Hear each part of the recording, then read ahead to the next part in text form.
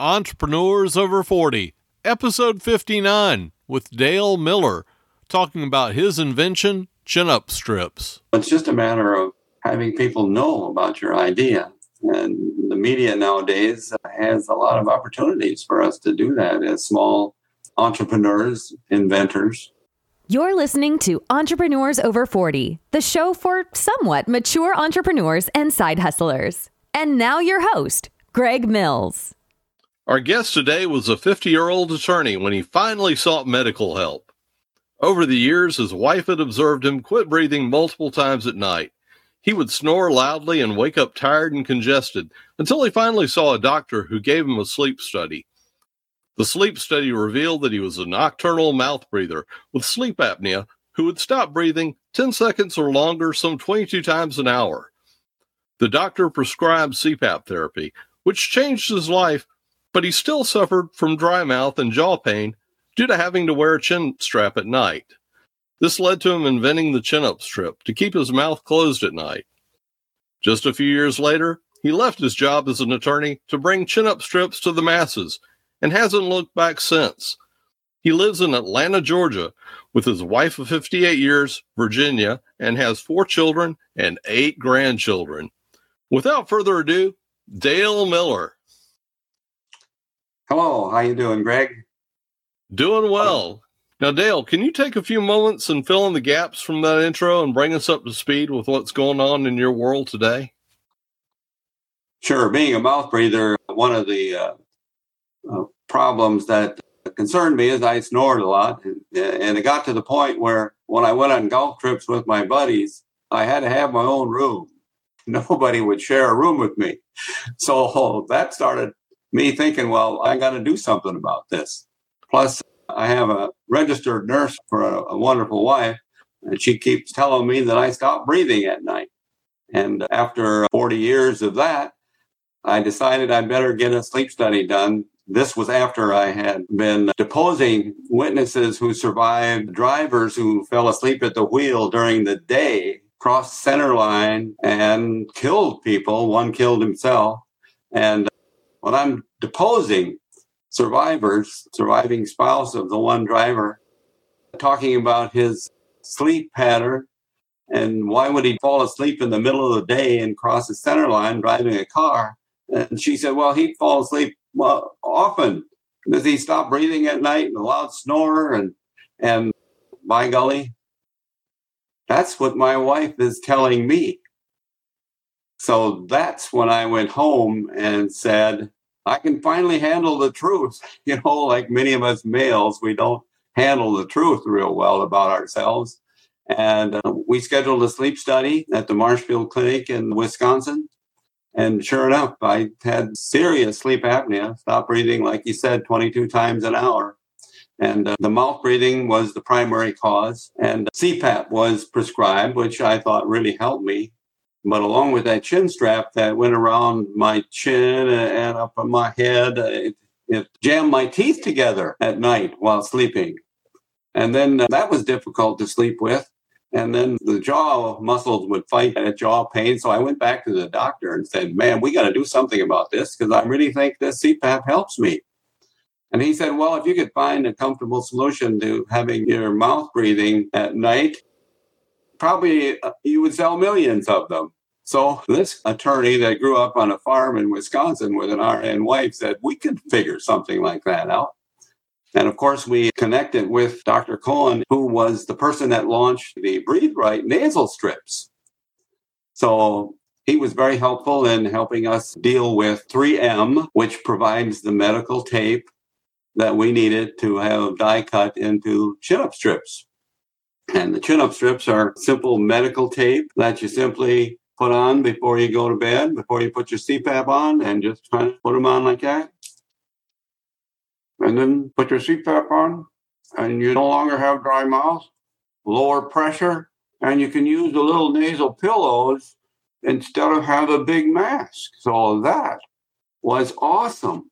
And when I tried it out, I thought, wow, this will work. We tried different models, of course, and some where we tried to keep the mouth closed, the lips together. But we found you had to have the lips apart. So if you coughed at night, you would expel the air. It wouldn't backblast into your lungs like it would otherwise do. Or you could also have difficulty choking if something in your stomach coughed up. And we wanted to stay away from having the mouth taped. All of the doctors never recommend taping your mouth shut during sleep. It's a dangerous condition and uncomfortable. And if you do cough at night with your mouth shut, it backblasts the air into your lungs and it wakes you up. That's what I found. And I said, well, this wouldn't be very good. So we had to develop something that would go under the bottom lip, be U-shaped, and be easy to apply, easy to make, and from a supplier like 3M, medical grade adhesive tape. They have tons of it. So that's how we got this whole thing started. Now, did you come from an entrepreneurial or inventor's background at all? Did anybody in your family, while you're growing up, invent anything? Well, growing up on a dairy farm in Wisconsin, you have to invent a lot of things to make everything work. So, and that growing up in the 50s and 60s, before there was a lot of great technology, you had to be innovative. And I think that's where I got it from. How to figure out how to do this, how to do that. There must be a better way was always my thinking. There must be a better way to handle this situation. That's part of it, I think. Other than that, we never had any inventions in our family or history of my family that I know of. None where we would go and get a patent on and get a FDA to clear it for sale in mass market. They say that necessity is the mother of invention. When you were coming up with the idea for chin-up strips, were you always considering adhesives, or was there any other technology that you considered? And how many times did you have to iterate? Having discussed the issue with Dr. Cohen, who had developed that Breathe Right strip, he recommended the adhesive method and that it was easy to get a large ply, easy to make the strip so that it would be inexpensive and people would be able to have it readily available. We basically stayed with the adhesive strip. The key was we couldn't use anything that would jam the teeth together, because we already had those chin straps do that. Mm-hmm. We just had to have a strip that would hold that bottom lip up in position against the upper lip. And then the bottom jaw drops just a little after you apply it. So there's a comfort space between the upper and lower teeth. And that allows you to sleep comfortably. Also, the chin strap would also require the big mask and all that paraphernalia that I'd have to wear. I wanted to keep it simple, and that's what we did with the chin-up strip. We had different models of the chin-up strips, but we wanted to stay away from having a product that taped to the lips night after night. There are some products out there now that do that. I can't conceive of having an adhesive tape on my lips every night. It would be eventually uncomfortable, and we wanted to stay under and around the mouth just to make it comfortable. Now, at what point did you get a patent on this? Did you get one before you approached Dan with Breathe Right? I kind of wonder why he didn't jump on that. Well, I think he saw it as a benefit to work together, because we did sleep studies with the chin-up and the Breathe Right strip, and that was really effective. I mean, to stop snoring, if you can open the nasal cavity and close the mouth, wow, that combination worked well. And we did sleep studies together regarding that combination at the University of Kentucky Hospital. And the conclusion was it was outstanding, that combination. And it also helped people that couldn't use CPAP. There are a number of people that just don't tolerate CPAP. And the chin-up strip and the Breathe Right strip is a comfortable alternative. Although, I have to say, when we went to the FDA with that idea, they called a national meeting of CPAP companies and NT doctors, and we were invading their turf.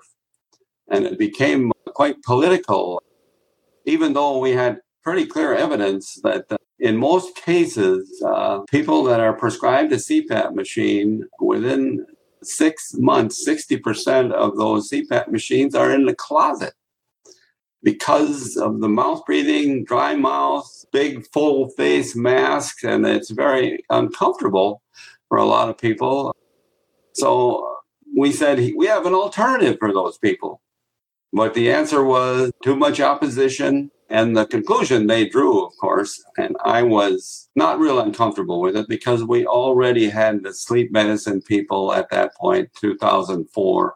We had the people that using CPAP already using our chin-up strip, but the Breathe Right people wanted to get more into the sleep medicine market. They were in the snoring market and the sports market. So that's why they joined with us to make that effort. It was kind of an interesting discovery, though, from my point of view as a practicing attorney and a trial lawyer for a lot of years, that really when it came down to issues for the benefit of the health of people, politics entered it even at the FDA level. They bowed to pressure, and then they came up with saying, well, this is an over-the-counter product, we'll approve it. But we're not going to approve it for a medical condition. Okay? For a medical condition, you need a doctor involved. So if this is an over-the-counter product, sleep apnea being a medical condition, therefore, we won't allow a clearance or approval for sleep apnea of the combination of Breathe Right and chin-up because they're both over-the-counter products. And I can understand that philosophy, but that didn't consider the 40% of people that put their CPAP machines in the closet and still had the sleep apnea with no treatment alternative. They could have done a better job there for those people because it just would have helped. And that was the conclusion of the doctor that did the sleep study, that this is a great alternative for people that cannot tolerate CPAP. So we had to live with that. But my relationship with sleep has gone in a lot of directions that I never expected it to go. But that's been a good ride. I tell people I can help your situation in one day with my chin-up strip. Or practicing law, it might take me months and years.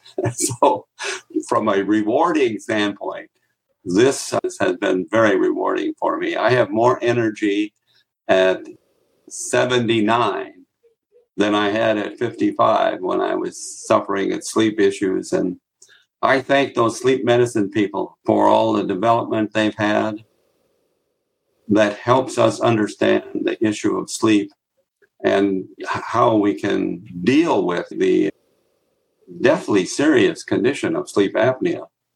And I'm convinced that my father died in his sleep of sleep apnea when he was 65, a loud snorer, mouth breather, died in his sleep at 65. 1983, very little was known about sleep apnea back then. And that was always kind of in the back of my mind that I better make sure, because I had similar symptoms, make sure that I deal with that issue. And fortunately, the technology had progressed where you and I can benefit from that technology and live into our senior years with a more active life. Now, you obviously were a successful attorney, and you could have gone on practicing law. You chose to walk away. How far along were you with chin-up strips? And did you ever consider selling them out to a larger company? We have looked into that. It's a family type business. My son is involved in the business, and he's 45, and he's the computer genius. And we have a couple of family people that are investors. When one retires, you still have to have something to do. You have to have something every day that'll make you feel like you've accomplished something or that you're doing something for yourself or others, but not only yourself. I love to play golf, but playing golf every day without something else going on in my life would really be boring. Mm-hmm. I'm probably going to stay with this. I have many customers that I've been serving now over 20 years, and some of them call me and, we sell some of these chin-up strips in 500 count rolls, which is really a good buy for them. And this fellow called and he said, I want 4 rolls. That's 2,000 chin-up strips. And I said, he sounded elderly to me. He'd been already buying for 15 years. And I said, how old are you? And he said, 82. And I said, what? You're 82 and you want 2,000 chin-up strips? He said, you're damn right. And I'm going to make sure I live long enough to use every one of them. And I want you to be there when I reorder. So I had to promise him I was still going to be around after 2,000 strips. What's that, 5 years? That I would be here. I guarantee you I'll be here to process the order again. It's so positive when you deal with elderly folks in their 60s, 70s, and 80s, and they're active and breathing properly and sleeping well. I mean, it is very rewarding, I would have to say, and without a lot of stress. When I was a trial lawyer, that's a great deal of stress. Don't get me wrong. Final argument to a jury, Greg, is the top of the mountain for a lawyer. And really, I love that experience. But that has a way of affecting your health after a number of years. And I had a doctor tell me when I was in my mid-50s that if I kept up that schedule, that I might not make it to 65 because it's high blood pressure and it's stressful. And when we're younger, we can handle that and we can manage it. You can do that mentally too as you're older, but your body doesn't handle it as well as we age. And so this has been a godsend for me. If I had continued practicing law, I probably would have made more money, but I wouldn't have felt as rewarded personally as we are now because I've started something here that'll go on long after I'm gone, and it'll help millions of people. We've sold over 10 million of these chin-up strips worldwide, ship hundreds of thousands to Japan every year, United Kingdom. It's on Amazon and a lot of medical supply companies that are reselling it for us. And we're really helping a lot of people. Our motto is we simply help the world sleep, Greg. And that's kind of my relationship with sleep. Plus, my sweet wife of 58 years this year is still sleeping in the same bedroom with me. If I'd have kept snoring, I mean, like many couples, one of them has to go to another room. And let me tell you the rest of that story. Practicing law for 10 years, I did divorce work. And it was surprising after the divorce was over. I would usually ask a woman or a man, what started all of this?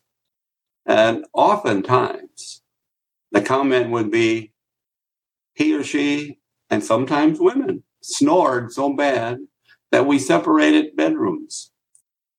And pretty soon one of us had a relationship with another person. They lost their intimacy. It was interesting, and I thought, wow, that's an unusual result because someone snored. But when you think about it, if your partner can't sleep alongside of you, and you go to another room, you've now lost that intimate relationship. And somehow we humans seek out intimate relationships with the opposite sex. And that's what brings on divorces. That was another reason I went and got a sleep study done. And when I learned that from people, I was really astonished by that comment. And it wasn't an unusual comment. Once they lost that intimacy because of snoring and separating bedrooms, their marriage became more in danger of dissolution. So that makes sense. A word to the wise on that male like me that can't handle the truth of snoring and stopping breathing. It's not just for yourself that you need to pay attention, but it's for the person that's also sleeping in the same bed with you. It's their health and their love and affection for you. That's important. With the chin-up strips, are you manufacturing them and distributing them yourself? I realize that they're 3M adhesives, but you're obviously doing some die cutting.